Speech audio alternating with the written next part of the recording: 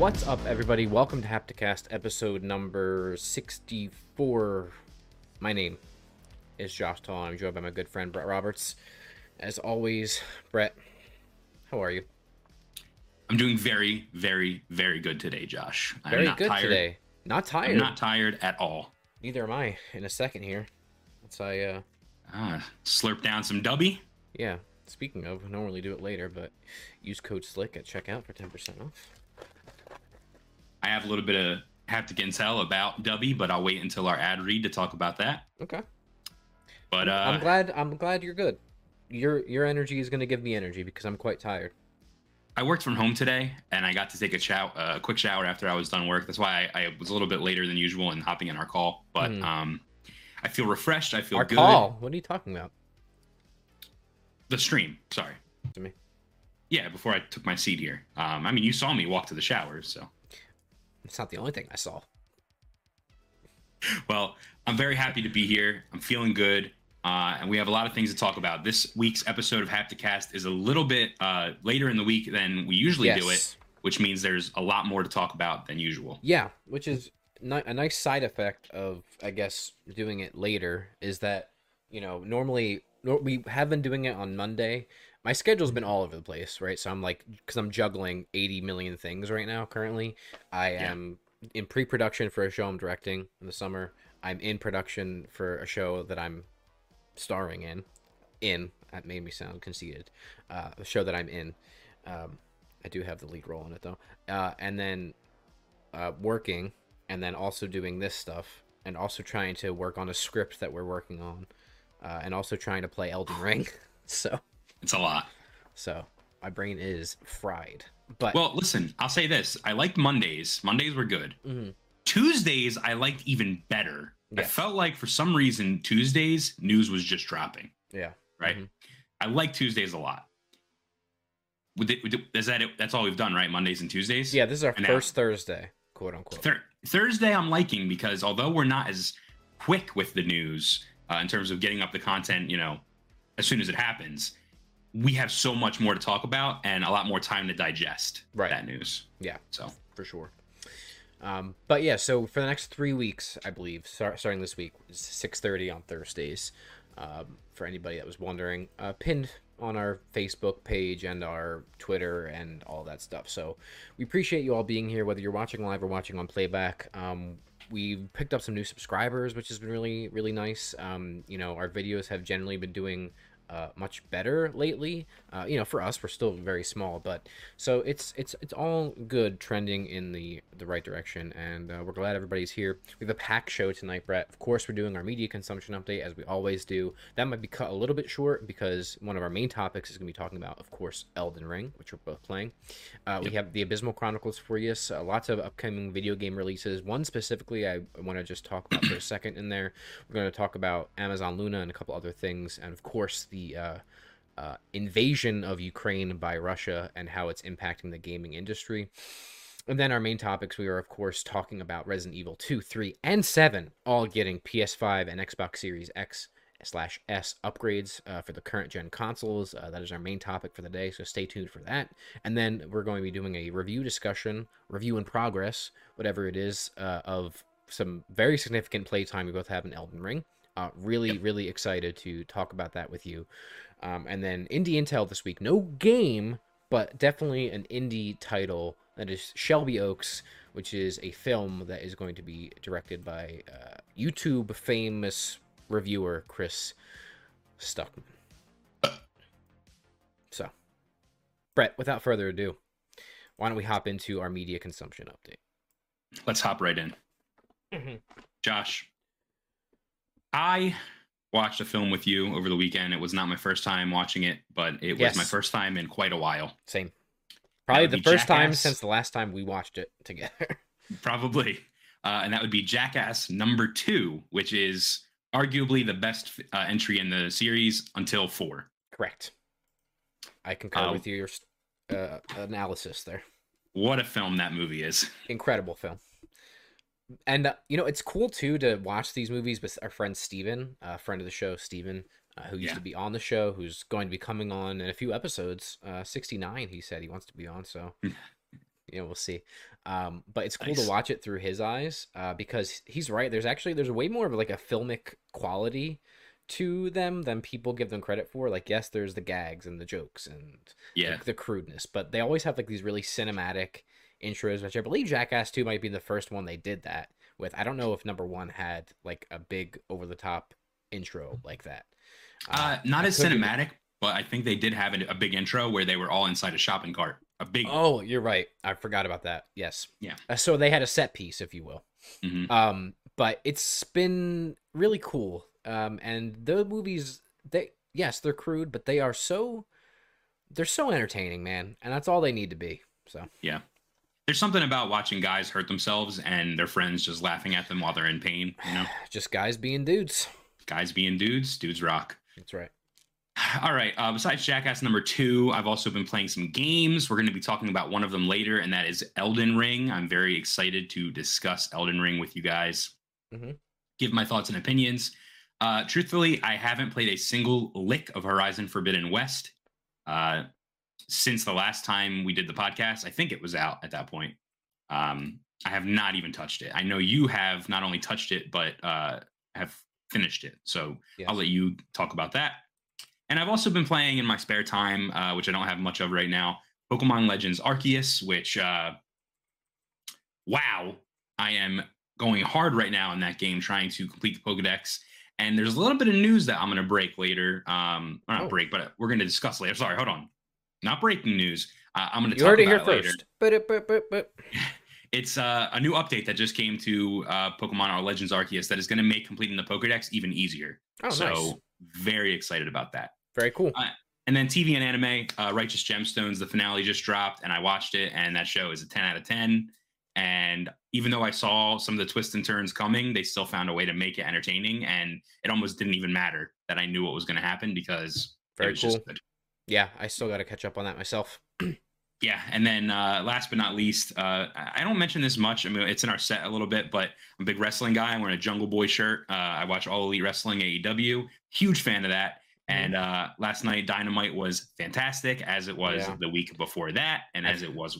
I've heard, and I watched some highlights last night, and yeah, it's good. The CEO and owner, Tony Khan, purchased Ring of Honor Wrestling, which in a weird way has interesting ties to us. We should do a video on that sometime, just discussing the quite literally abysmal chronicles of our experience in regards to Ring of Honor. Yeah.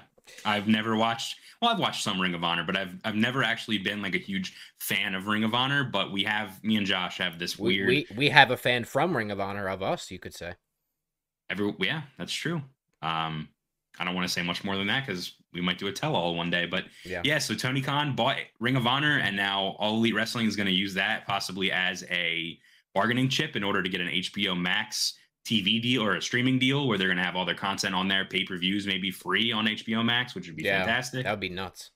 All that Ring of Honor, that's 17 years worth of content that they're going to be able to have on there. And their top guys, CM Punk, Bryan Danielson, I think Adam Cole was part of that, the Bucks, Cody Rhodes, all these guys were in Ring of Honor and have very important histories in Ring of Honor. So it's going to be really cool for them to be able to show footage of, if there's two competitors that were both in Ring of Honor, when they do the video package of them fighting in AEW, they can use footage from their first matchup like 10 years ago. And that'd be a cool parallel to see, Yeah, absolutely. So very excited about that. And I am going to be going to a show, an AEW show in Philadelphia in April. I don't know the exact date, but if you're going to be there and you watch the show, let me know and I'll meet up with you and I'll give you the sympathetic suck off. And besides that, I am done. Okay. I don't really have much else to add other than I beat the main storyline of Horizon Forbidden West. I have done most of the side stuff. I have like a few 4 or 5 trophies left for the platinum. Just like some small sub things that I have to do, like challengers and stuff like that. So I'm really close to that. I beat that. That game is incredible. The story is insane. The ending, you thought the ending to the first game was like, oh, come on, dude. The ending to this game is like, you fucking kidding me, man? It's good. It's the best narrative in any open world game I've ever played. Wow. So that says something. So That's all I can tell you. I did all of like the main side quests, which of course rope into the campaign, just like the first game. They're Yeah. really worth doing. Game is beautiful, runs great. I didn't encounter like a single glitch, no visual glitch, not a bug, no crash throughout my entire 45 to 50-ish hour, play of it thus far, which Damn. is nuts. The game works. I know there were some bugs and issues that people have reported, nothing major for the most part, but I didn't experience any of them. It was smooth and incredible, and yeah, good game. Isn't it incredible what you can do when you optimize your game? Yeah, and I really think well, this is the antithesis of the other thing we'll talk about later, at least in my experience with Elden Ring. But um, I think those few months delay really took the game from being great, you know, which a good state, which it was probably into a nearly impeccable state that it shipped in. And Hmm. PlayStation can afford that because it's their games, and they'd rather get 90s and have people happy with the game than you know get sevens and it not work for people. So is it safe to assume then that you believe that the cross generational aspect of it doesn't hold it back at all? Yeah, I think, like I mentioned last week on the show, I think it still is like a true showcase for the PS5. They found a way to optimize it for every potential platform that you could play it on. And that's a very good thing. And I mean, PS5 has features that are not possible on PS4 or PS4 Pro. Um, Yeah. and it just, as what's his name would say, it just works. Very nice. Anything else? Nah. Okay.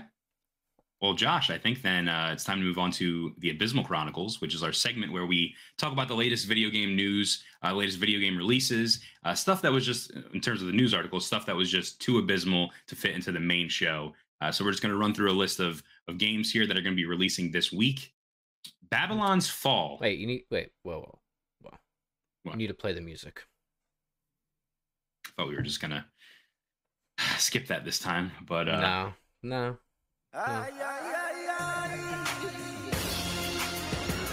That's right.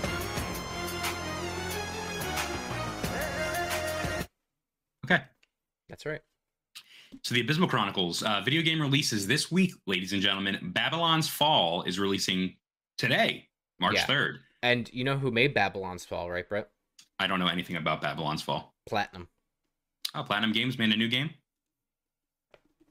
It'll be coming out on PC, PS5, and PS4. Beholder 3 is releasing today on PC. Gran Turismo 7 releases on PS5 and PS4 tomorrow, and actually getting quite good reviews. Yeah, very good reviews. A return to form, it looks like, for Polyphony. Yeah. I was seeing high 80s, I believe. Gunborg Dark Matters. It's coming to PC, PS5, PS4, Xbox One, Switch tomorrow, March 4th. Music Racer Ultimate is releasing for PS5 and Xbox Series S and X on March 4th, tomorrow. Quest for Infamy is releasing on PS5, Xbox Series X and S, PS4, Xbox One, and Switch tomorrow, March 4th.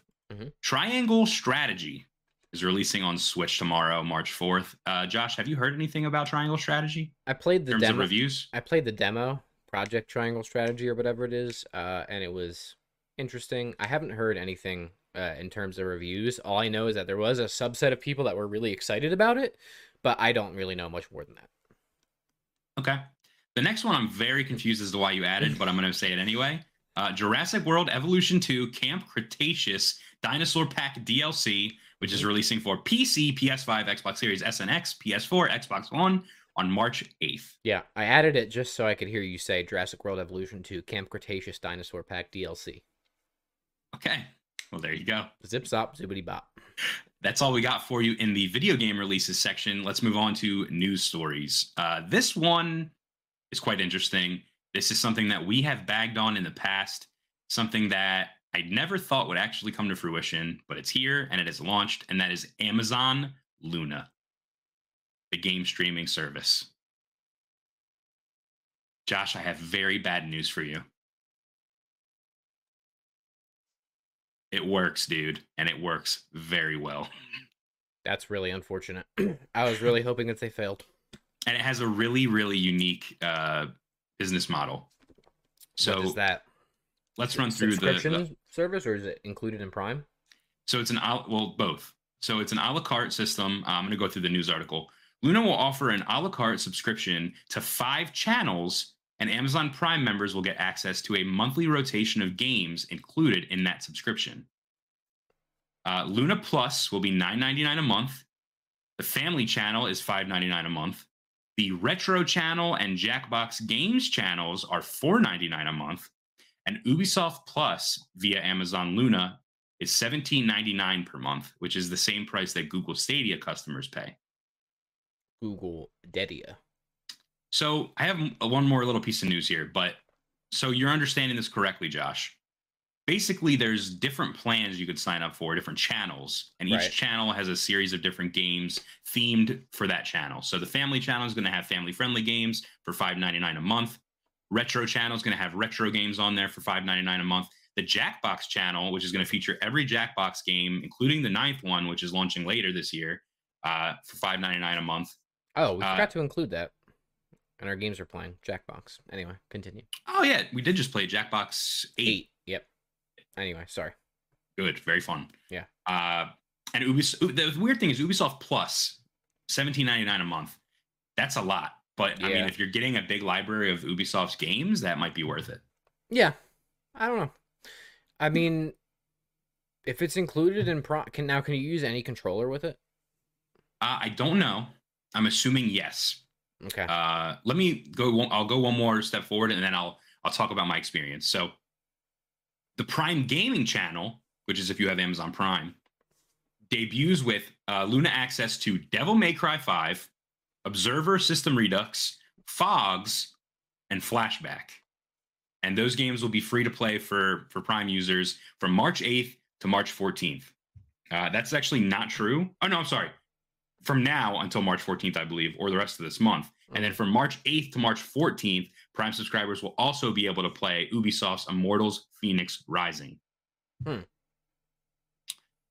So, I was just on Amazon at work. I clicked on Amazon to buy some gear for work. And my friend, I saw a little advertisement that said, Luna available now. And I said, oh, yeah? Yeah. So I clicked on it. I saw I had, the 5 games or whatever, 4 games available. And I instantly just clicked Devil May Cry 5. My man, the game literally booted up. I literally was able to play Devil May Cry 5 with very minimal lag, input lag and just like visual lag at all at work on my work computer. And it worked. And it was good. So here's what I'll say. Didn't look very good. The fidelity of the graphics it looked like someone just smeared like a Vaseline. It looked like someone like Vaseline, not even Vaseline, like someone took a dryer sheet and just like put it over the screen. It was a little fuzzy. It just wasn't very crisp. Yeah. I would say it's very reminiscent, and it makes sense. It was very reminiscent to how PlayStation Now games would look when you would stream those. Yeah. Just like not HD, right?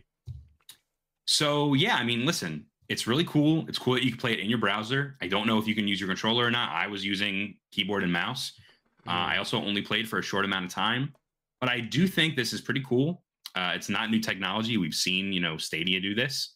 But I think that the fact that they're giving people, number one, a few games with Prime is pretty cool. And number two, the ability to pay a la carte and choose what they want. Yeah. So, Christian, what's up? No problem, brother. Welcome. So here's my thing though, still, even in Xboxes, right, which works well. And I've used it a few times before I download a Game Pass game. I'm like, oh, let me try the cloud version just to see if I even want to waste 20 gigabytes on my console. Yeah. And input lag is not too bad. The resolution obviously is much lower, than it would be if you're playing it natively. But to me, when you're playing on a smaller screen, it doesn't really matter, by the way. True. So that'd be good for something like Steam Deck, maybe. So, things like that. But my thing is like that, I still don't see the future in video games. I don't see a future in 5, 10, 15, 20 years where we're still not sitting either at a computer desk or on a couch and playing a video game with a controller. or a Yeah, I mean, keyboard and mouse. the fact that it needs internet is the problem. We don't have the infrastructure in America where Not the yet, internet's good which enough, we you know? should. That's a whole nother thing. But you know what I mean? I mean, it's cool that it works. Yeah. And I wish the best of the developers behind that tech for Amazon. But again, you know, I don't see a future with that, and I still am apprehensive about these big tech companies getting involved in something that they don't know. Yeah, I'm in agreement with you there. One thing that I can say though is this is definitely something that is very like, I don't want to come off as an asshole here, but it's very like normie friendly in the Hmm. fact that you can literally like just load things up Netflix style on a computer browser and play. Hmm. Uh, I can see things like the Jackbox channel being extremely Oh yeah, popular. for sure. And that is Extremely. that is the market that maybe they should focus on more, and maybe they are, I guess, is the more casual market, because something like Yeah. that where like, oh yeah, hey, I have my laptop and we're all, I don't know, doing whatever, and we don't have like a console or anything else to play it on. Let me pull this out. We can boot up Luna, and here we go. Let me plug it Yeah. into an HDMI to my TV or something. I don't know. I mean, we're huge fans of Jackbox, and we've Yeah, bought every, or our friend has bought every entry in the series. yeah, With this, you pay $5.99 a month. I mean, we could just pay once $5.99 and have a night of amazing fun, hmm, right? yeah, These are like $30 games, $40 games that we're exactly. paying Yeah, $5.99 for, right? yeah, and just like Uh, Christian says, seems like a good option for low income families or college students at parties. Absolutely, and for well, the huge install base of people that already have a Prime subscription. true. I will say though, not so much for low income because low income people they would still need a good internet connection in order to play these games. That's true. So yeah, that goes back to our point of the infrastructure isn't quite there yet. Right. But Internet should yeah, be free for everybody. at least 1 gig internet speed to, as well, So I should say. that's a larger Um, conversation. Anyway, yeah. So the games, I mean, the several games, 1, 2, 3, 4, 5 games they give you, or 4 games they give you for free, and Immortal, Phoenix Rising. Obviously, the standout would be Devil May Cry 5. I've heard good things about Observer. It's a yeah. cyberpunk s game. Mhm. Fogs I've gotten for free, like on multiple different things already, and Yeah, don't Flashback we have that on Epic, I think? Something. we do, Yeah. yeah. And I've never heard of Flashback. Immortals Phoenix Rising, I heard it was pretty good. It was like a Legend of Zelda Breath of Yeah, the Wild I clone. wanted So to play that for a long time, honestly, but yeah, Luna will not be where I play it if I do. exactly. So yeah, cool for like normie gamers. Hardcore gamers might not care as much, but it's still pretty cool, and it's interesting to see Amazon get in that market. Although I wish they didn't, but it's cool. Yeah. All right. Star Wars Eclipse release date is at least 5 years away, according to a new report. We've heard about this. Now, a leaker is coming forth to tell us that it's probably true. Yeah. So before you say anything, I Mhm, want to give you, because I haven't even looked at our notes for this. mhm. I didn't do my research on this one, folks. But I have two things, right? Is one, Quantic Dream had some internal issues and some pressure with their leader, David Cage, right? And a bunch of shit with him. And I've heard Yeah. there's been some shuffling internally as far as what the project actually is in scope. And two, when they did this CGI trailer, like I heard they literally just finished the concept and nothing else was done for the game. And Mhm. Lucasfilm was like, you need to put something out because they still have their tail between their leg with the whole EA fucking debacle. So So it's interesting you bring that up because that is exactly what we're about to talk about. perfect. I This knew report my instincts were correct. this report comes from Xfire, written by leaker Tom Henderson, who Oh, previously friend of the leaked. show. That's right. Who previously leaked Star Wars Eclipse ahead of the Game Awards reveal. According to Henderson, part of the reason why Quantic Dream announced Star Wars Eclipse so early was an attempt to attract developers to its studio. Quantic Dream has been accused of mistreating its workers and cultivating a toxic work environment, which is likely playing a role in the studio's apparent inability to hire new talent. And if you go on their website and you go to their job postings, you will see that they are frantically looking to hire people right now. So, Yeah, makes sense. I don't know the specifics of it. I know it surrounds mainly David Cage. But from some of the things I have seen is that he's like David Cage is an auteur, right? Like Kojima, like he's those type of people. So you have to yeah. understand there's gonna be a certain level of quality demanded from that. that being said, if he is harassing his workers and mistreatment, that is not okay, obviously. But anyway, continue. Yes, 100%. That's all I have for the story. Okay. I know that you are not a big fan of companies announcing these games so far away. We are more fans of, I call it the Fallout 4 launch strategy, which is when you announce a game and then you say it's coming in like 5 months or 4 months and the game comes out. So Yeah. I agree. It's just I understand why they do it from a marketing perspective, and honestly, in this case, what they're trying to salvage and hopefully add to the project. But I'm not a fan of it at all. yeah, So I agree. trailer looks Uh, cool, but again, CGI. I don't know. yeah, and I mean, if it was just finished, it was like rushed, and we're still 5 years out. Like that was nothing. That was just giving us a Yeah. taste of like what the game, what the theme of the game might be, or Yeah. like what the Yeah. style. Go You know. go away until you have something tangible to show. Yeah. So this is something. The next story is something that you and I have talked about quite a few times on the podcast, Josh, and it is new Infamous and Sly Cooper games in That's right. development, according to a leaker. Yeah, we were the ones that one of the first people that actually discussed this. Yeah, 'Cause it's nobody been rumored believed the for report. it's been rumored for months now at this point that these PlayStation classics are going to be revived. Mhm. We were kind of speculating on what it was, and now we're getting a leaker coming forth telling us it's going to be Infamous and Sly Cooper. So this is coming from Screen Rant, and they say that Twitter user account NGT claims that a new Sly Cooper and Infamous game are in development, but it is tight-lipped about if those games will actually be developed by Sucker Punch or another studio entirely. Yeah. Furthermore, they note that another PlayStation event could be coming soon, one where these new Sly and Infamous titles could be revealed. So before you continue, Hmm? I think that Sucker Punch has multiple teams within them, just like Naughty Dog does, just like Insomniac now. Insomniac does. Insomniac has 4 teams. Okay, Yeah. they haven't confirmed it. They have 4 teams working. It's not far fetched to say that Sucker Punch has 3 teams working. One, they're making Ghost of Tsushima 2 right now. I'm telling you, it's happening right now. They're making another Infamous game. I'm telling you, it's happening right now. And they're making another Sly game right now. They are all internal at Sucker Punch. I'm telling you for a fact, 100%. Hell Okay. yeah. So that's it. That's I think so I personally think if I were predicting how this is going to come out and how this is going to go, I think Infamous is going to be more of a bigger first party, awesome, cool game that's going to be taken very seriously. I think that the Sly Cooper game is going to be more like the first Ratchet and Clank game, where they are trying to reboot it. They're trying to put it out. They're trying to see if people are interested. It's going to be it might not, they don't do this anymore, but I was going to say it'd be like a $40 game rather than like a $70 game.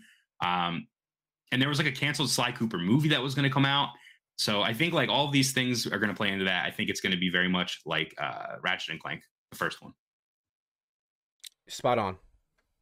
Cool. I agree. While nothing has been confirmed by Sony or Sucker Punch about either of the franchises, it's worth noting that account NGT has been proven reliable in the past with reports of upcoming titles like Hogwarts Legacy and last month's Gran Turismo 7 focused PlayStation State of Play.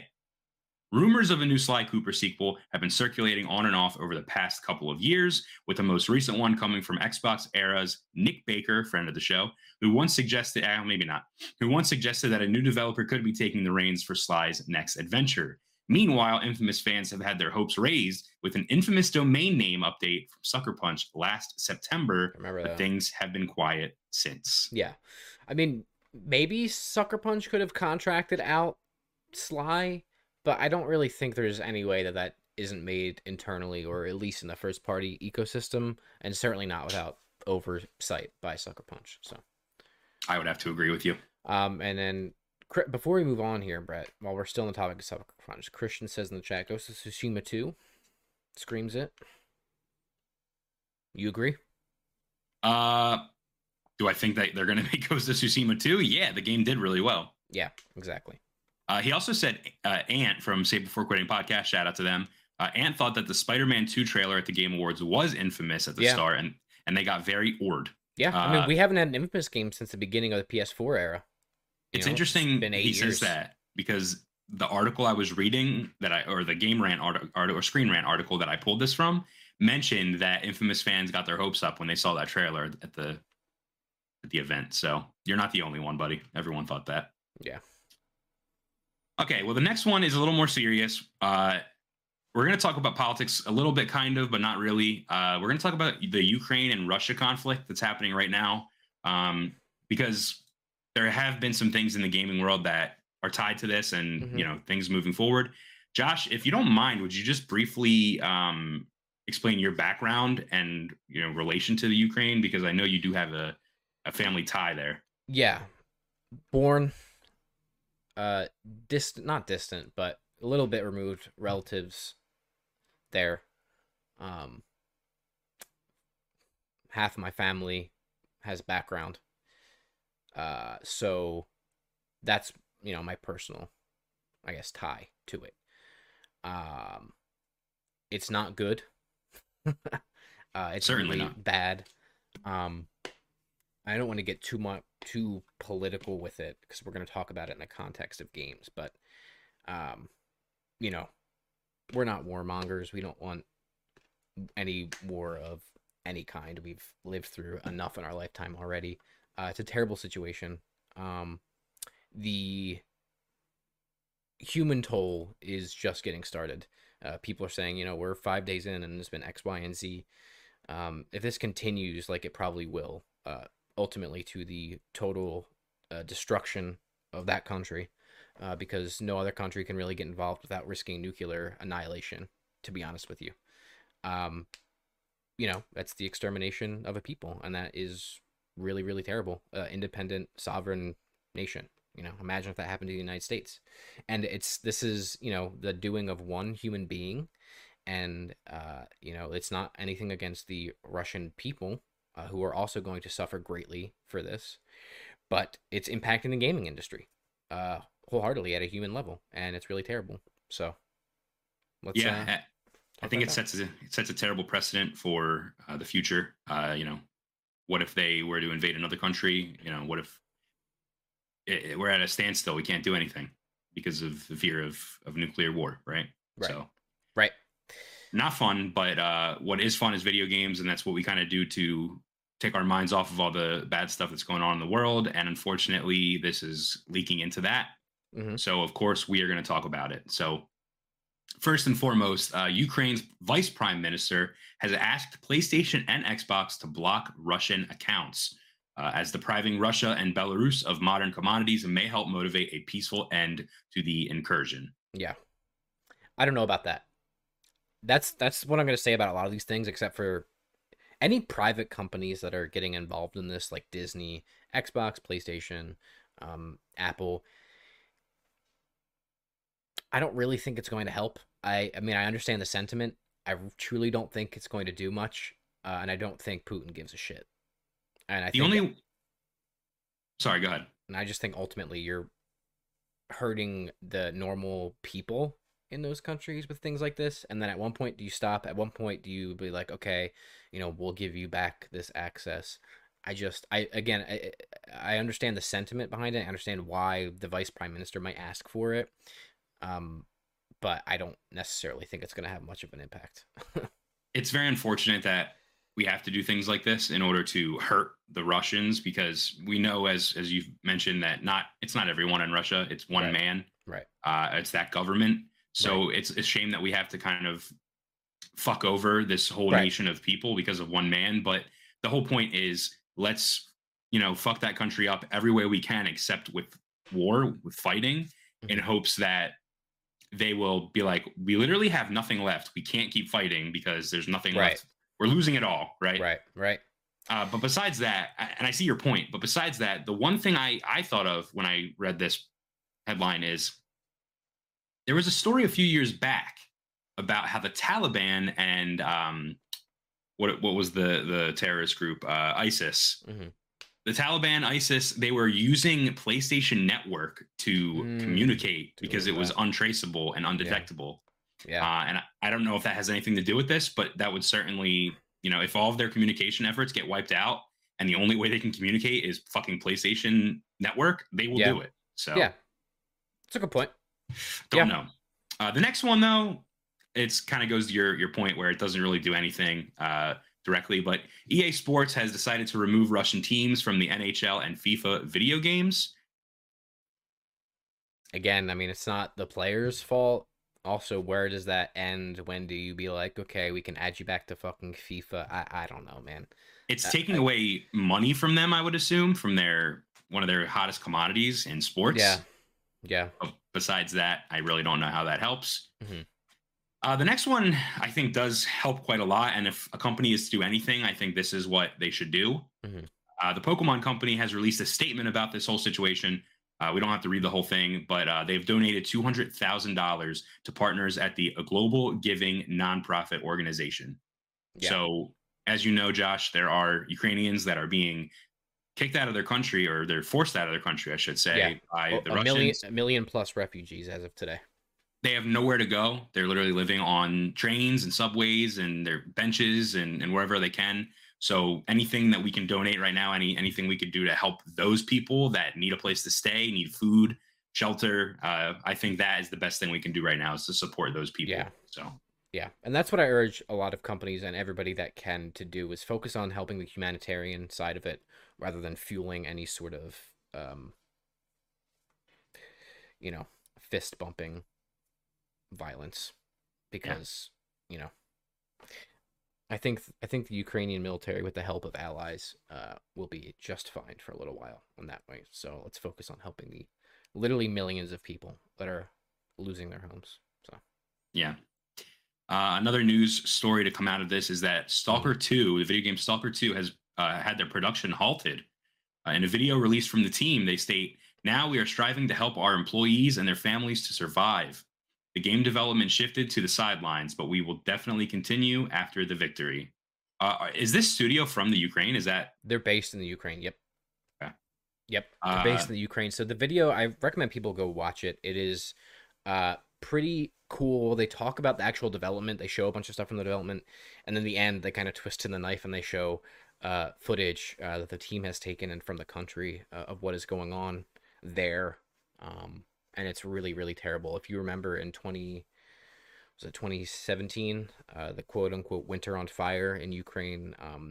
The What's the name of the studio? There was another prominent Ukrainian studio that picked up and moved shop because of that. So there's going to be a lot of, and Christian mentioned in the chat earlier too, a lot of independent studios too, specifically based in Kiev, that are going to be displaced and moved. And who knows if their games will ever get made, even at that point. Stalker 2, I mean, has a pretty big production team, not just in Ukraine, but also, globally, people working remotely. yeah, But the main production was in um, Ukraine. So pretty sad yeah. state of affairs there. I think this one just goes to show that there's some people out there that are probably upset about this, that are upset about a video game being, delayed because of a thing like this. But it's important to step away from the screen, step away from your computer, and realize that there are lives being lost. Yeah, Justice is being, freedom is being taken away. Justice is not being served. No one can help these people right now physically, and if a video game is all you're worried about right now, then you are truly a sad human being. yeah, Because the people that make the game are literally having their homes destroyed right now.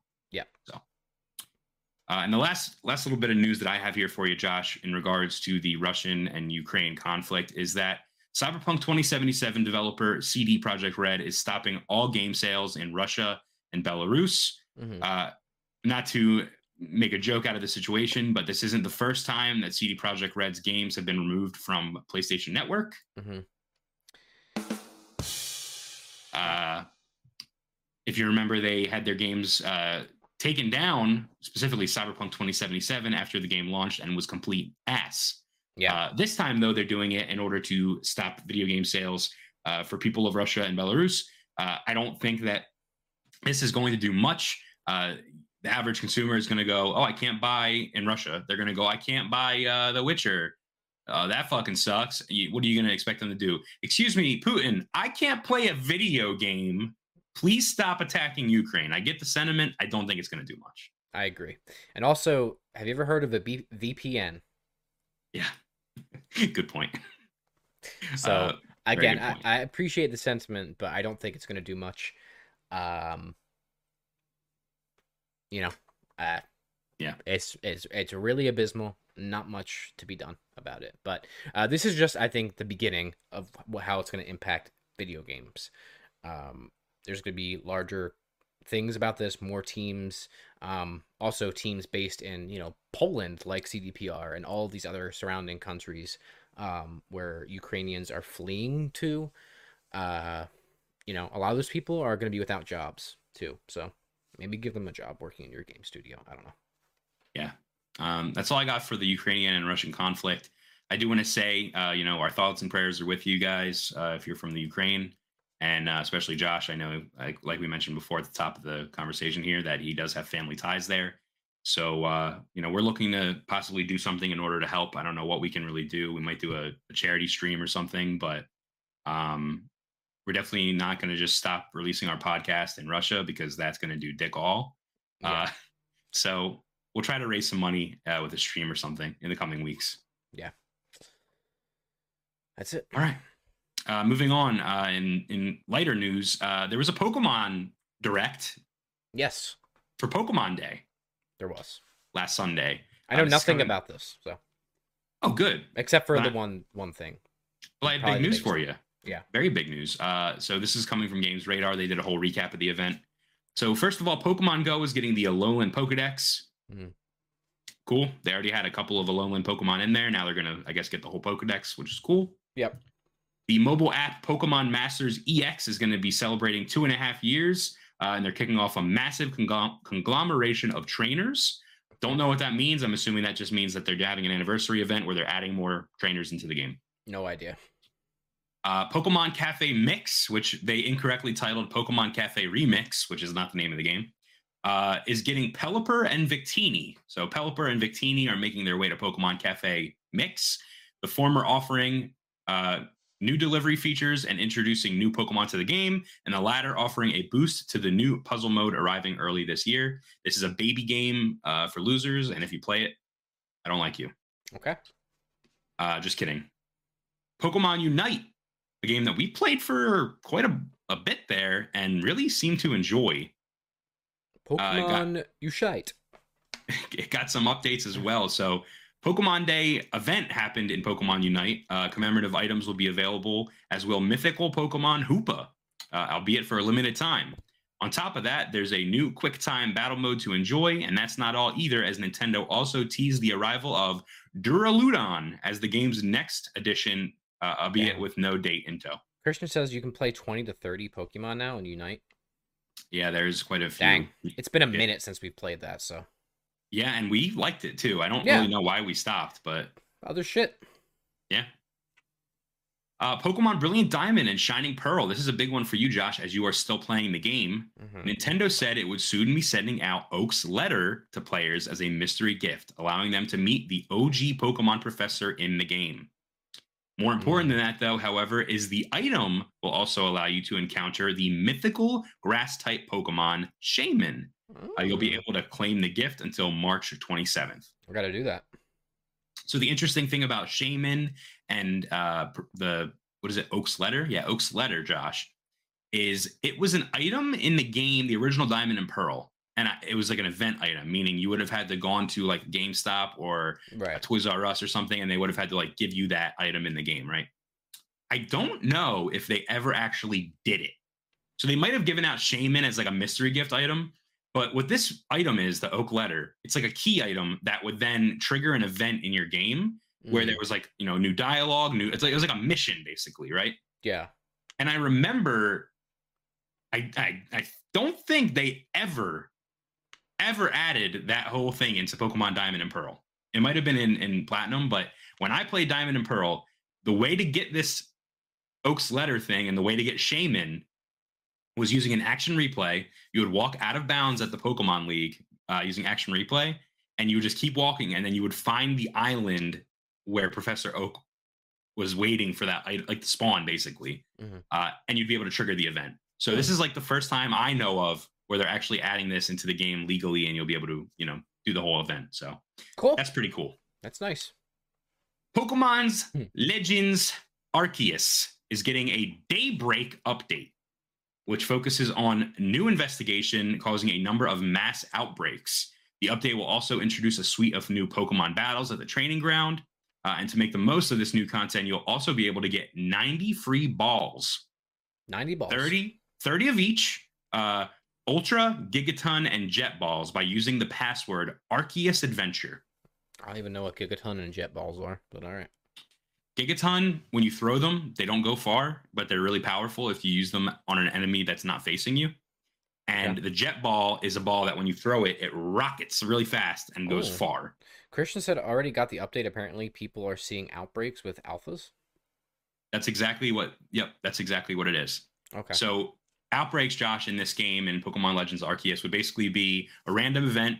You'd go out into the open world, and a character will say, "Hey, there's a mass outbreak." You'll go on your map and you'll see what Pokemon it is, and then you go and find it, and it'll be like a spawn, basically like a little nest of that Pokemon, and you catch them all until the mass outbreak is done, and then you're done. But people have been using that to shiny hunt. They'll be able to reset over and over again until they get a shiny. Gotcha. Okay. So now there's Alpha, which are giant versions of those Pokemon that are a lot stronger in the mass outbreaks as well. So cool. All right. Yeah, I still haven't played this game yet. We're gonna enter a lull here in a few weeks, where once I'm, satisfied with Elden Ring and I Platinum Horizon, that I think I'll get back into Pokemon. Nice. Well, you better get started, because the last little bit of Pokemon news here, and the last little thing I have for you in the Abysmal Chronicles, Josh, is that Pokemon Scarlet and Violet have been announced. I can't keep up, dude. It's too many games.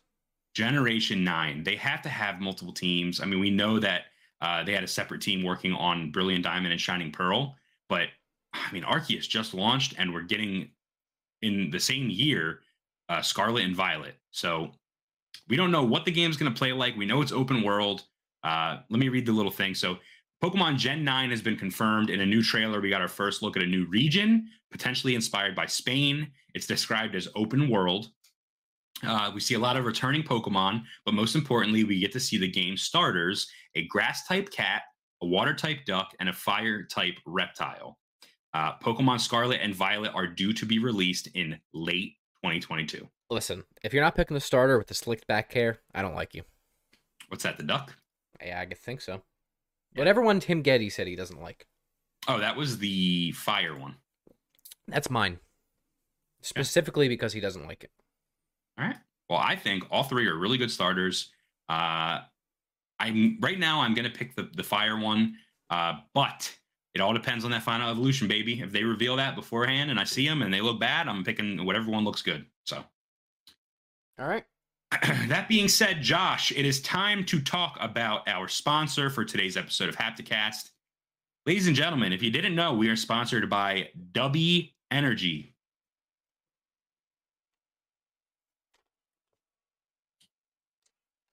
Go check them out at Dubby.gg. Dubby was formulated to give you focus and energy with no jitters or crashes. Their formula contains vitamins, amino acids, and nootropics, including the patented Neurofactor.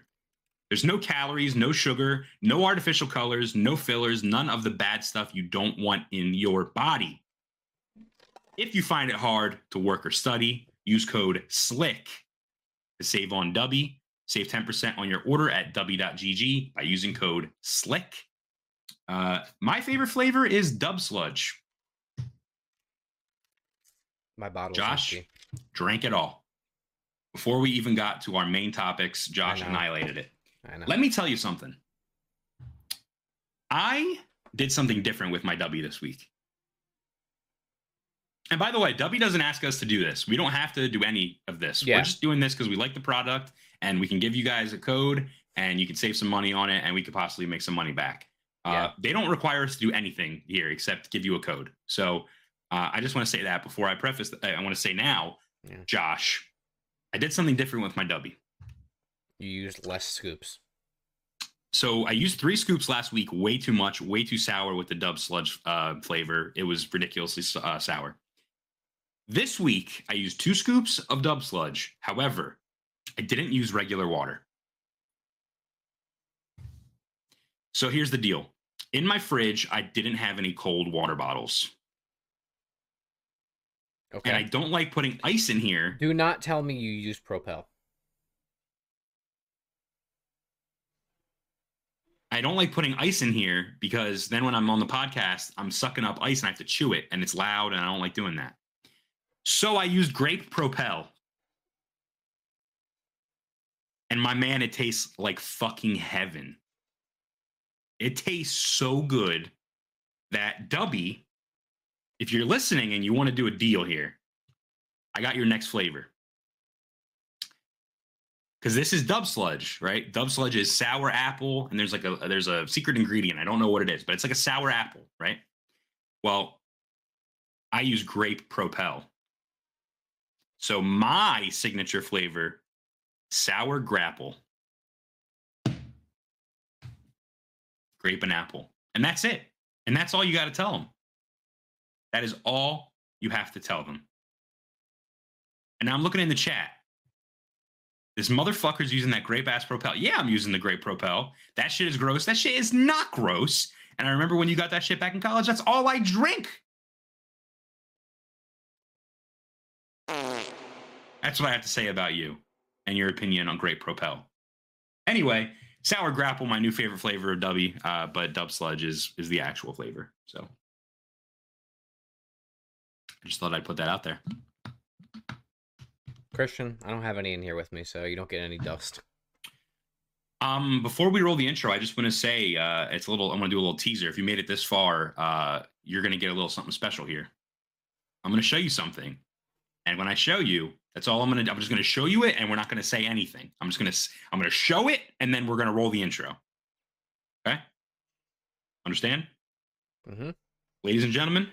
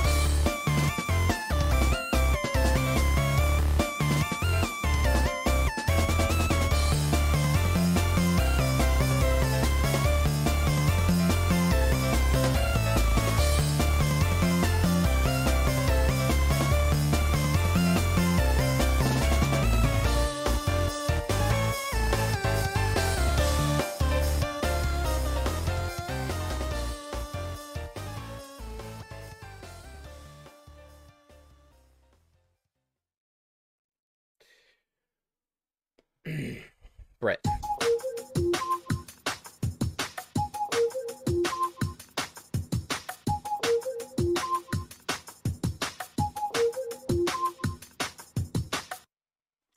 Resident Evil 2, 3, and 7 are getting PS5 and Xbox Series X and S upgrades. Confirmed. This is amazing, but I have some concerns.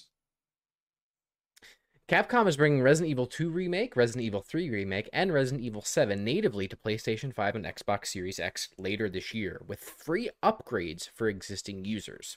The 3 games will receive visual enhancements for current-gen consoles, with free upgrades for those who already own them on PS4 or Xbox One.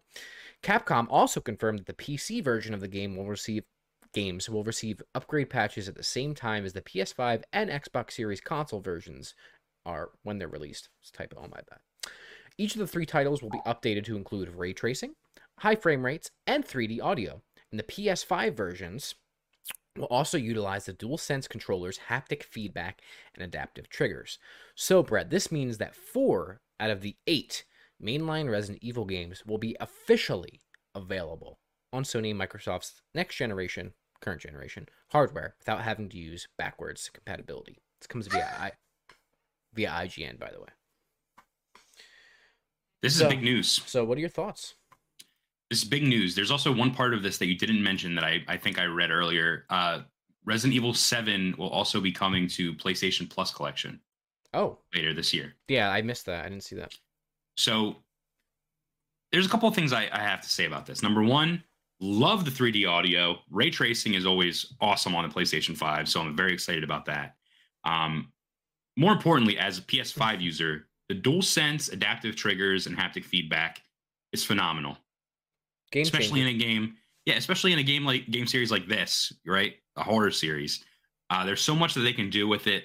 I'm really excited to see how they use it, and that makes me happy. Some things I'm worried about. While I am very excited, I'm worried that the Resident Evil 7 upgrade will cause issues. And here's what I mean by that, Josh. Resident Evil 7 is a game that you can play in VR. Mm-hmm. We've mentioned in the past how great it is in VR, how scary it is in VR.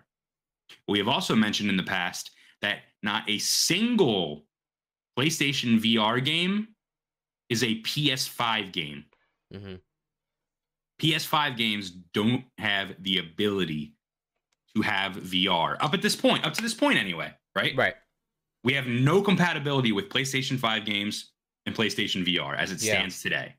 So Hitman, when the new Hitman came out and it launched with a VR, you could only play that on the PS4 version. The PS5 version, you could not do VR.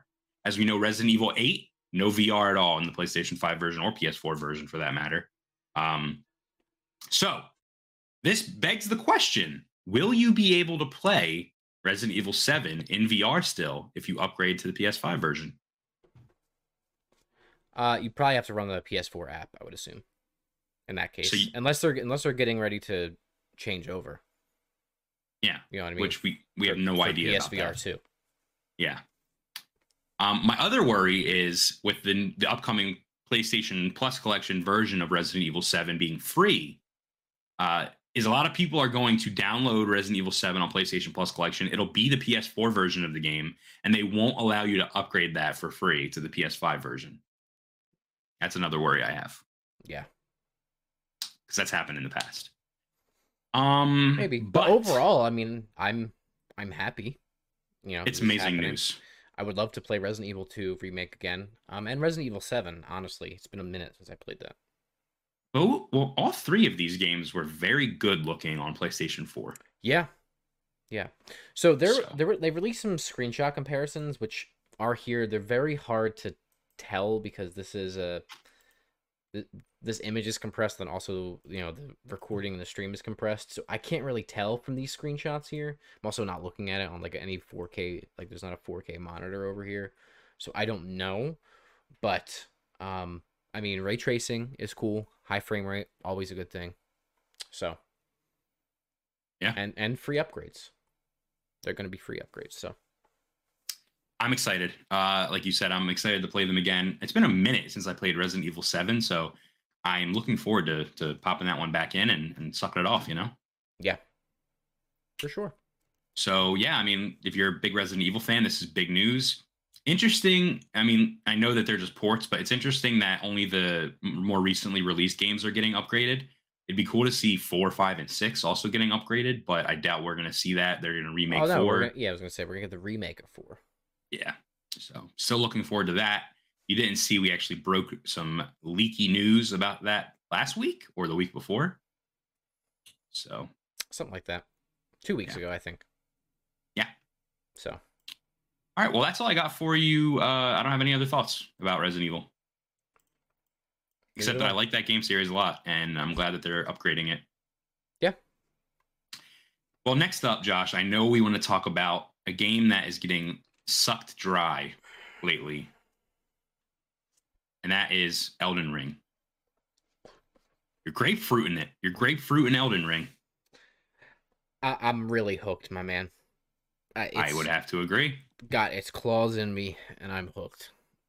So let's just talk about some statistics here. So before we talk about we're going to do a review in progress, basically, okay? Yeah.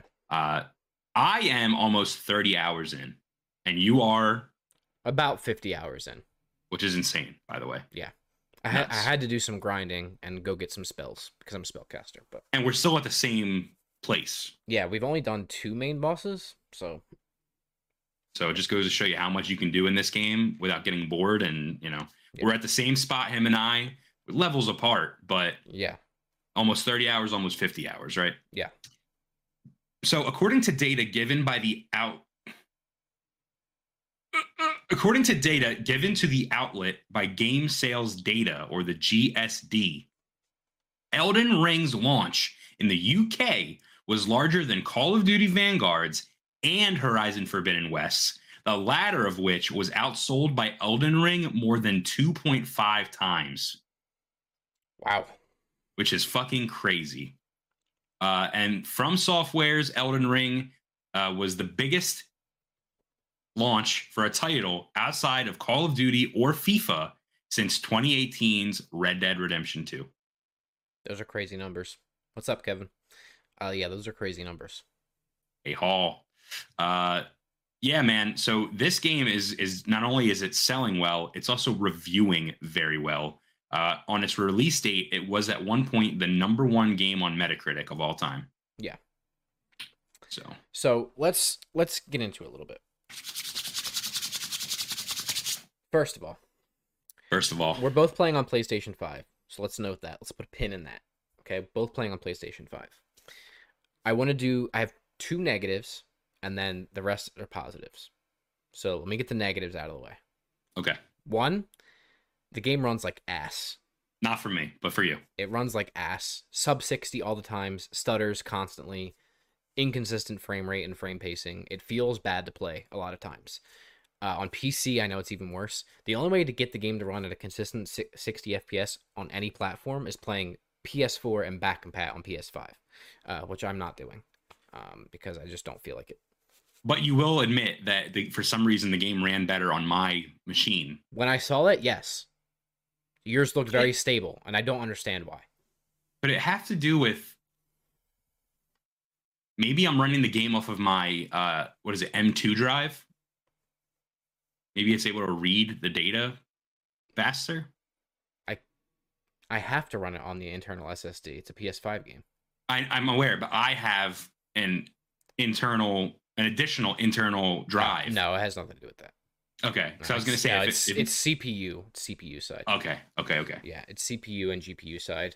Digital Foundry. The only difference did a good breakdown of it. Yeah, the only difference is you're playing disc and I'm playing digital. Yeah, but so I don't get Digital that. Foundry did a very comprehensive, like 40-minute breakdown of it, where they looked at everything. So that is bad. And I don't understand. From Software needs to not do their own technical stuff. They need to hire other people to do their technical stuff. They always get it wrong. I also, roping into the technical stuff, I think the game sometimes looks really good, and I think other times looks like complete ass. I think they need to update their engine and get better textures and figure it out. Get other people to do your fucking tech stuff because you're not good at it. You've always been bad at it. Second, big complaint is there are still some cumbersome aspects of the game that in a normal Souls game, I might say are there to not add to the difficulty, but to make you play in a certain way, thinking about the humanities and things like that, which are not present in this game. But you have like the curling fingers or remedies or whatever in this game, and a few other things where I'm like, you're just adding a barrier to something where there's not actually a reason. Like, there's no reason for those things to be in the game, right? Like, you always can make a million of them. So why have it as a feature in the game? And there's a few things like that. I've also ran into some issues on my horse where if I'm running with my horse, I can't cast immediately. And that's not by design. It's because the fucking game stutters when I go to cast when I'm on my horse. Mm. And it's like, then I can die because the game hiccuped when I go to cast my spell off of the horse. Gotcha. Those are the negatives. Okay. I don't really have any negatives right now. I'm like thoroughly enjoying my time with the game. I've had one crash. That's it. Mm. Yeah. I don't have really anything negative to say. Yeah. We know some other people have had some network issues, like Dave, here and there. Yeah. We've had one issue where I joined your game and a boss just was not there in my game, but he was there in your game. I thought the dragon. Yeah. So like Josh was like fighting a dragon, and our friend Dave and myself were running off in a different direction. And he's like, guys, what are you doing? We were like, what do you mean? We're going to find the dragon. And he's like, I'm fighting the dragon. And we were like, no, you're not. And then he was like, it's on top of you. And we were like, what? And I started swinging my sword, and I was doing damage apparently to an enemy I couldn't even see. Right. Yeah. And then it just despawned and has never returned, by the way. Never returned. Oh, that's very bad. But I don't really have many negatives. I want to say, to me personally, It's the best looking Souls game that they've ever made, aside from Blue Point's remake of Demon Souls. Hmm. It's definitely the best looking. Sure. I think that the art design is fantastic. The world design, enemy design, everything is fantastic. I'm loving the way the game feels in the hand. Hmm. Loving the controls. I'm loving the new jump mechanic. Mm. Uh, Yeah. Everything kind of leads to one thing, and we've mentioned this before in conversations with our friends. Uh, this game, Elden Ring, is a combination of the best things from all of From Software's games up to this point.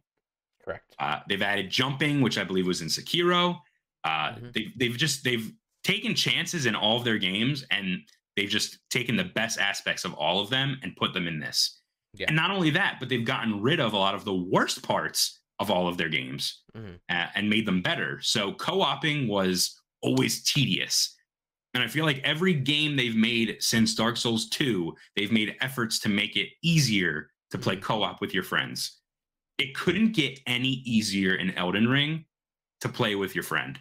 Hmm. The only way it could be easier is if, like you said, they got rid of the items completely. Hmm. And removed some stupid fog walls that make no sense, but Those were for technical limitations, but I do, right. yes, I agree. Yeah. Um, it's so easy to play with your friends and to summon other players. Hmm. They've even added, on top of the password function, they've added group passwords now, where if you belong to an online community like a Reddit group or a Discord channel, you could have multiple different passwords set for those groups. That way their signs show up too. So if you know, like, there's a group of really good players of Elden Ring online that are always down to help you, you could just make that one of your group passwords, and then that person or that group sign will always pop up for you and populate.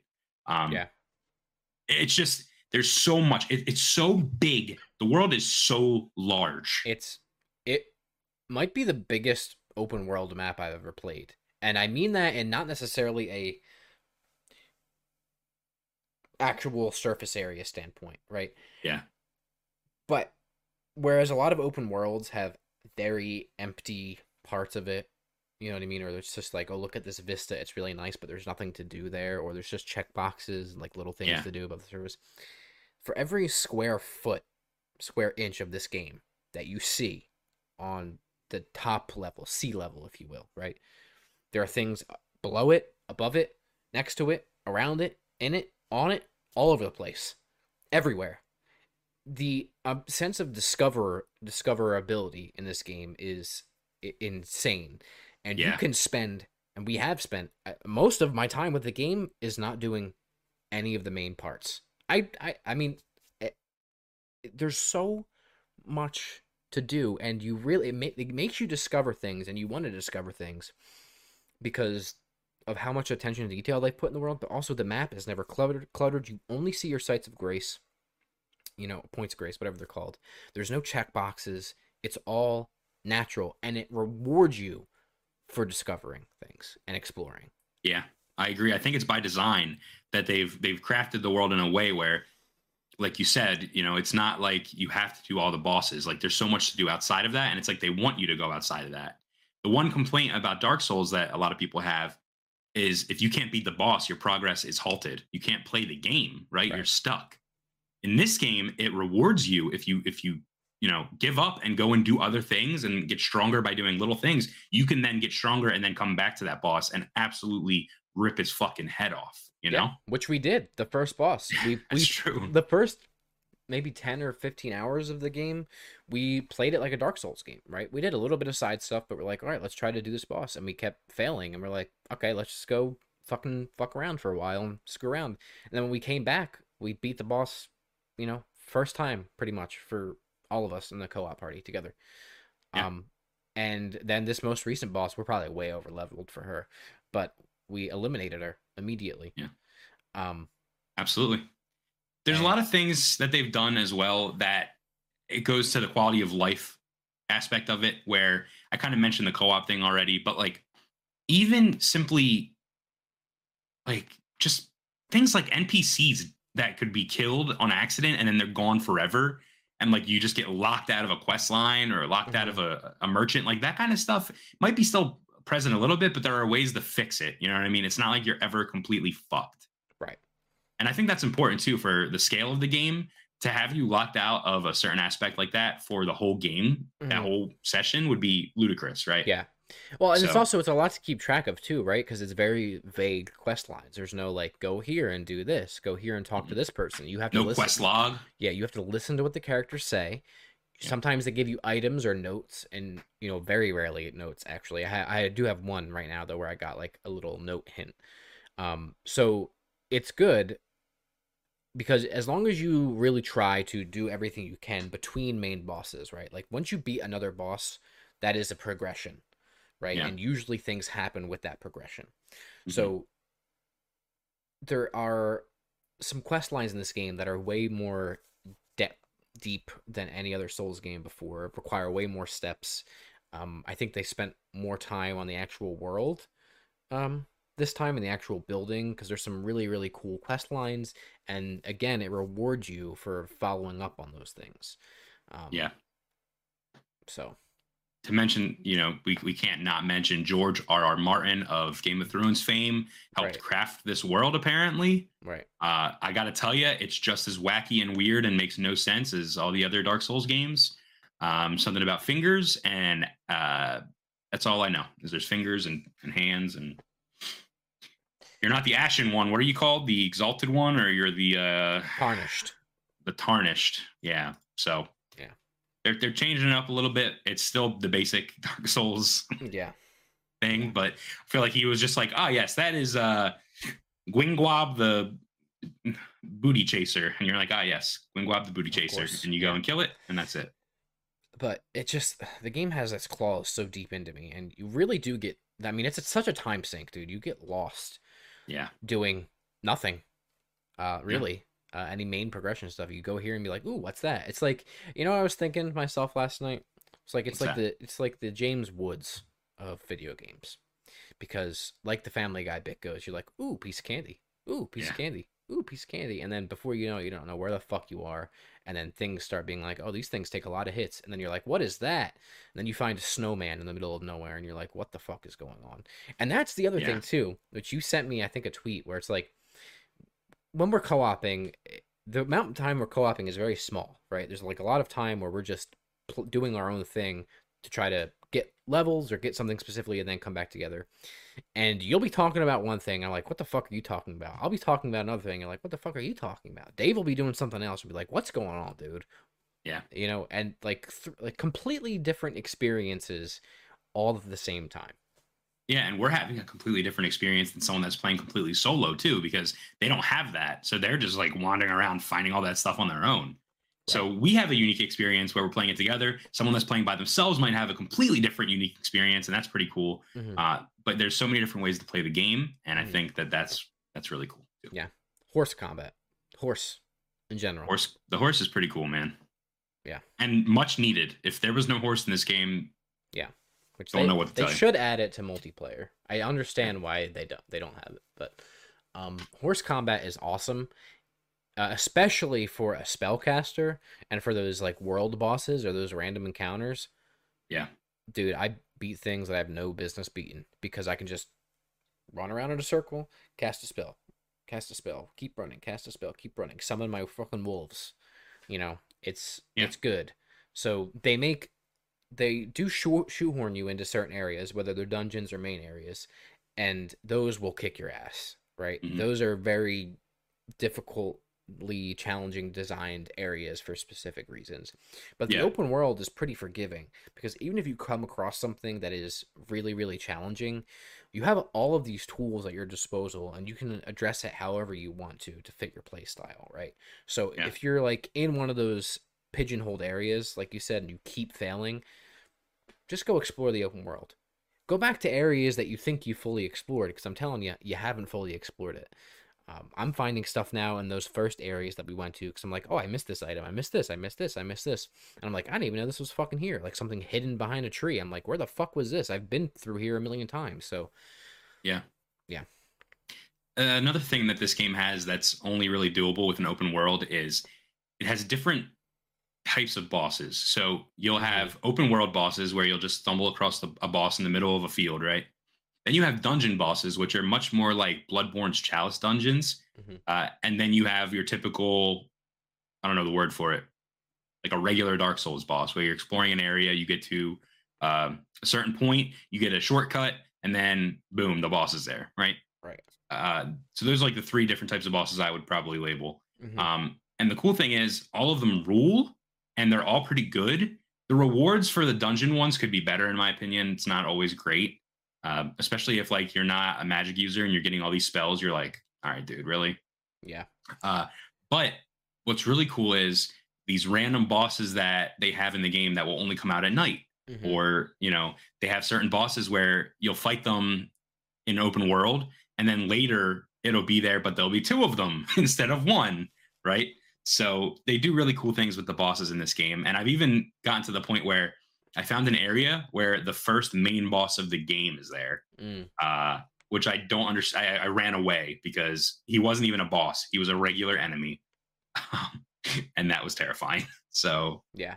I think yeah, that's one of the coolest parts about exploring is like coming across not just dungeons and stuff, but like coming across bosses. Like I've had a few moments where like yeah. I'm running through a field or I'm traversing the side of this mountain. I'm I freaking they the horse has those huge jump points.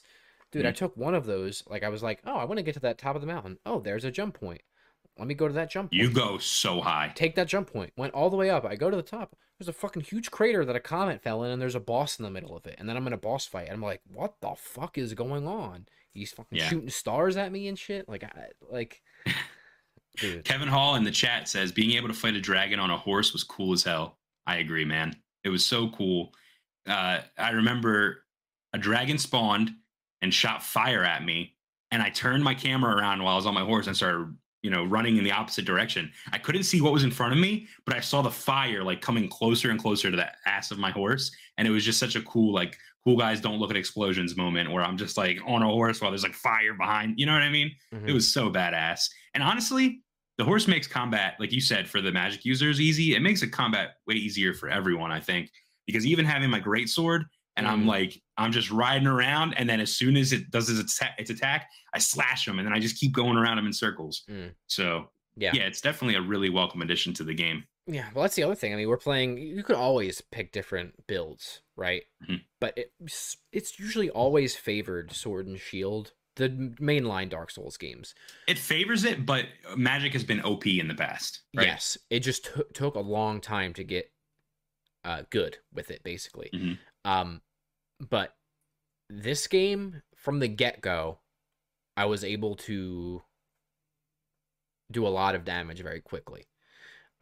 Glass cannon, of course, but that's the trade off, right? That's how you play it. And now, like my intelligence is very high. I'm starting to purposely go off into quest lines and find specific spells or equipment or tools, whatever it might be. And I'm going through areas now, and I'm like, just forget it, dude. I'm obliterating things, and it feels so good. I'll still be dead in one shot, but I can also kill every enemy pretty much in one shot. So Yeah, it's really cool going back to areas that you got your ass kicked in once you level up and you like one yes, shot dudes. It's like yeah, really nice. yeah. Like for example, I forgot yesterday. I didn't beat the. I did it with you and Dave in your guys' worlds, but I didn't beat the first. What's his name? The tree. Oh,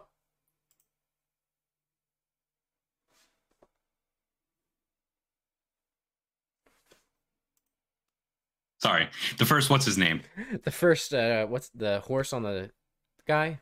Oh, First the forest, the tree, tower tree, the tree, the tree knight, tower knight, tree something like tower knight. The in the very like as soon as you go the out, horse, the horse knight. Yeah, yeah, in the first. I forgot I didn't go back. I didn't never went back and beat him. Uh, and not that you need to. He doesn't really give you much. Mhm. But I went back and beat him, and I like four shot at him, and I was like, hell yes. Spoiler alert: he's the one that I fought where there Tree was two, Sentinel. tree sentinel. Tree Sentinel. Yeah, He's the one. There's going to be two. yeah. Guess what? I've come across two other versions of him in the game. Was one of them the one at night? Yes, and then there's another one with two of the ones at night, but with a new spin on it. No way! That's abysmal.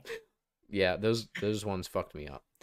But it's so cool, and every area is designed so well, right? Like it's your classic super intricate connections, check your corners, look at ledges, areas. but Yeah. on an open world scale. Yep. And there are items and whole areas that so many people will miss that have such nice detail and cool enemies and unique items in them. And they did such a good job, man. This game has its claws super deep into me. Um, I can't wait to play it every day. I don't know what else to say about it other than it's fucking incredible. I'm with you. Yeah, every time I get a moment of free time, I just want to play it. It's actually starting to be an issue because my fiance is like, "Will you spend some time with me after work now?" And I'm like, "Can't do it, dude." Elden Ring, dude. So I'm really, really, really looking forward to tomorrow night. She has to go to bed early on Fridays because she works on Saturday mornings. So once she goes to bed tomorrow, dude, I'm just playing Elden Ring all night. Nice. What level are you now, by the way? Couldn't tell you. 50 something, 60. God, I just hit 100. Yeah, you're bad. I'm not going to be able to Well, play the with you thing is, I anymore. have. Yes, you are. I had all these spells that needed super high intelligence. Like the one. Your enemies are going to be so hard to kill for me. No, they're fine.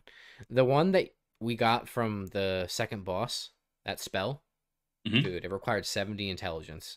Is that the Kamehameha blast or is it the arrow? I turn into a moon. Oh. You turn into that ball? Turn into that ball that then sends the entire fucking moon projectile at somebody. Dude. Let's just say 250 int scaling, all right? Very nice. 100% crit chance. Well, it definitely has the haptic intel seal of approval. At this point, here's the problem. It's so large in scale, I don't know when I'm going to finish it. I don't define finish. Well, that's the thing, right? And because I'm trying to think, like, where would I put it on my list of Dark Souls games if I had to, like the Souls games? Where would I put it, right? God. I don't know where I'd put it yet because there's still so much to do. It's still so much to explore. Right now, it's definitely in the upper echelon, but it isn't the best yet, in my opinion, because there's been moments in other Souls games that there's just even like Bloodborne in general.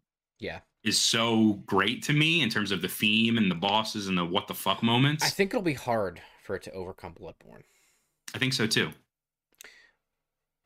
But it's hard to say because we both spent probably over 100 hours in Bloodborne, right? I think easily. We've beaten that game several times. I still don't have the platinum, such a scourge on my fucking record. But yeah, it's hard to say, man. All I can say for certain is that I fucking love it. I fucking love Elden Ring. Yeah, I'm having a really good time with it. I recommend it. And you know what? I'm seeing a lot of like new fans to the Souls franchise jump in with Elden Ring, and I think that's awesome. I think that's the other thing I wanted. The last point, and then we can move on because I know we don't need to belabor this anymore. It's a good game. People are saying that it's the hardest Dark Souls game. I disagree. I actually think Elden Ring might be a great entry point for somebody who has never played a Soulsborne Sekiro game before. Because there are so many... You alright? Soulsborne Kiro, dude. Less cumbersome elements than those other games have. And the challenge is certainly still there. Absolutely.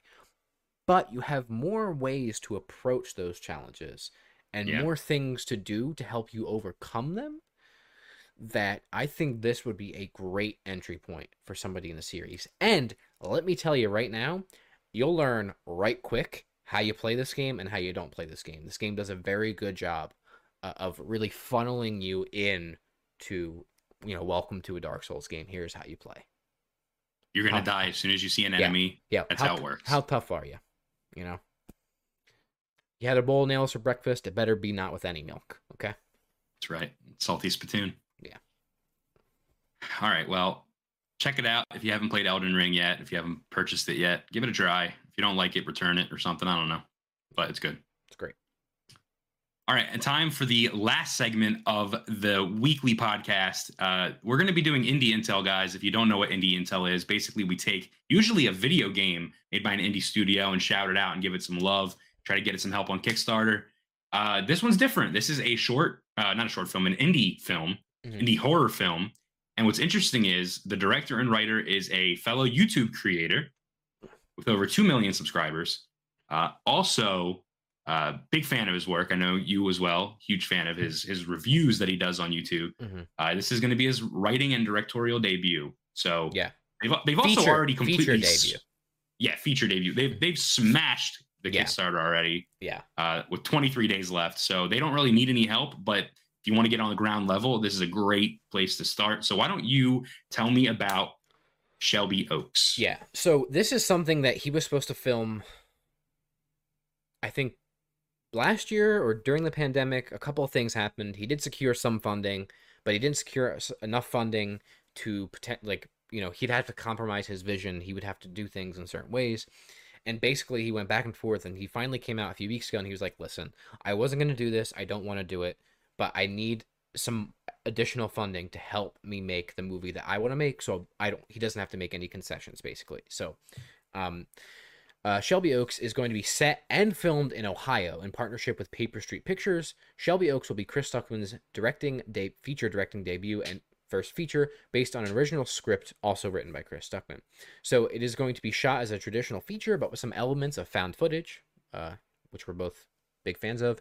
Shelby Oaks is a horror film about a missing paranormal investigators, the paranormal paranoids, as they're called. The dark legacy they uncovered and the far-reaching effects their investigation has as Mia, I'm assuming the main character, searches for her sister Riley, the lead paranormal investigator, 12 years later.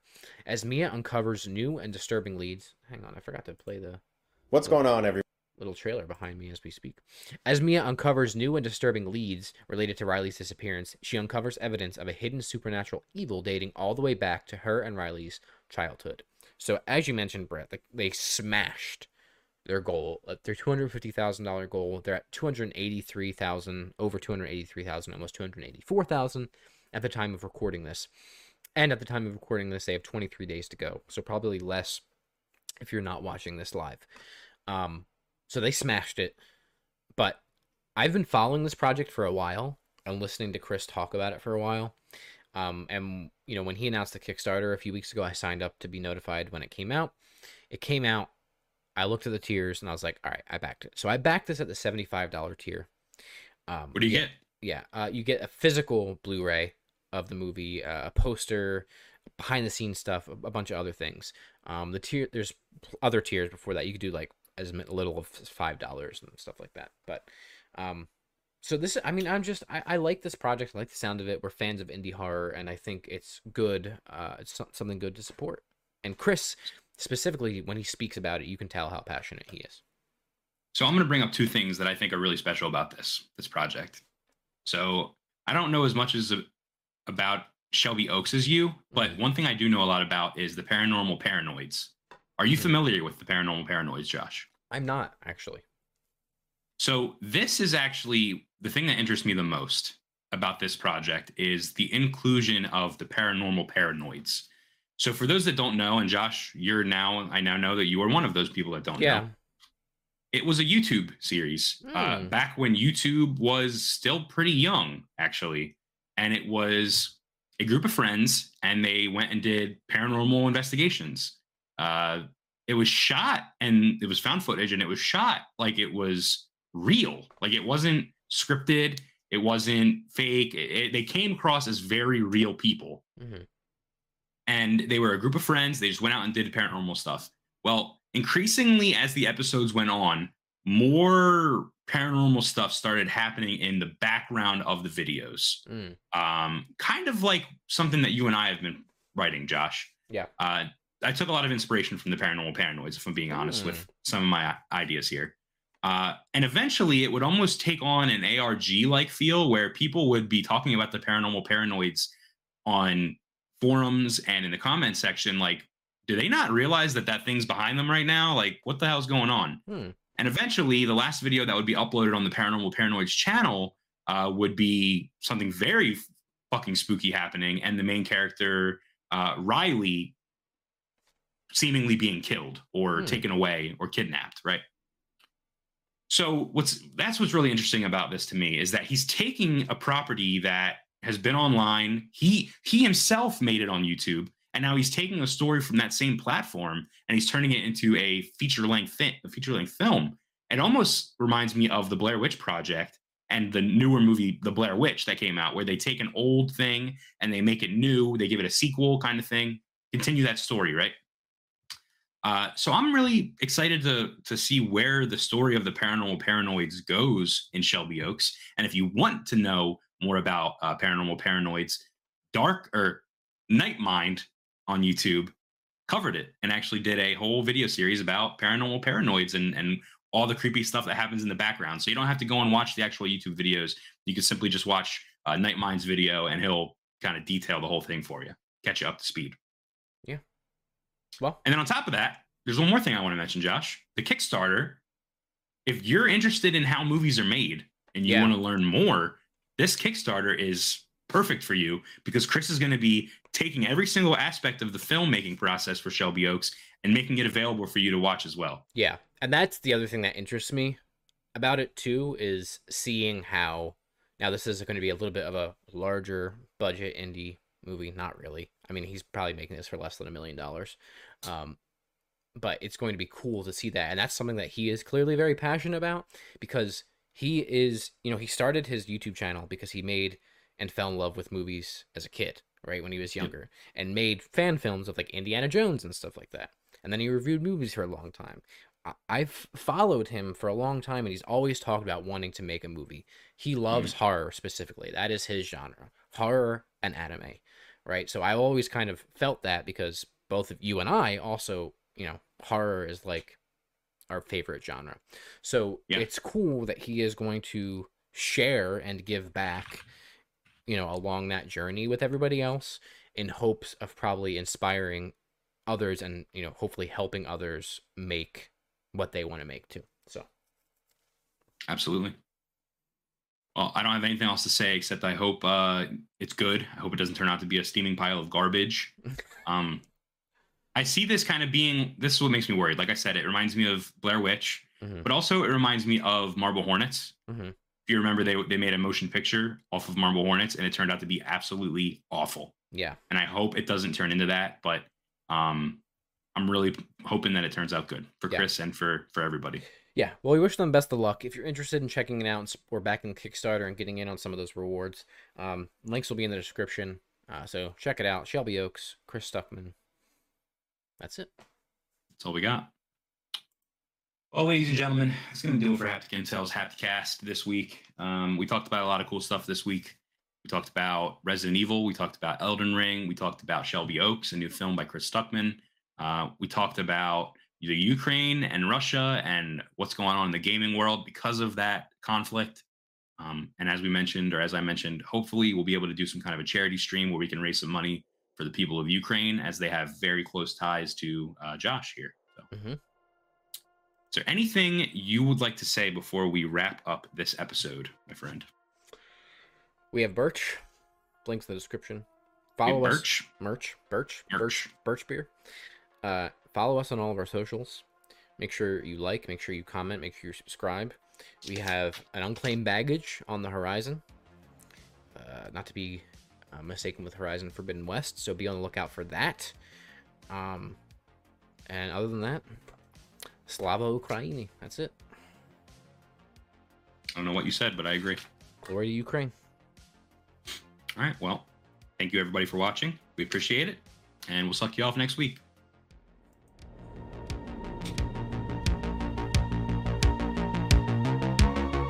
Oh no. So what did you say in Ukrainian? Slava Ukraini. Slavo? Slava. Slava? Ukraini. Ukraini. Slava Ukraini.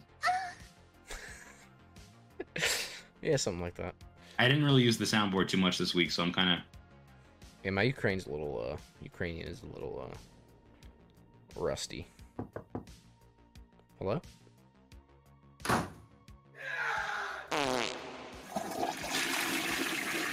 You just getting all out now? Oh no. You gotta use that one more. Oh no. Are you sure about that? My God.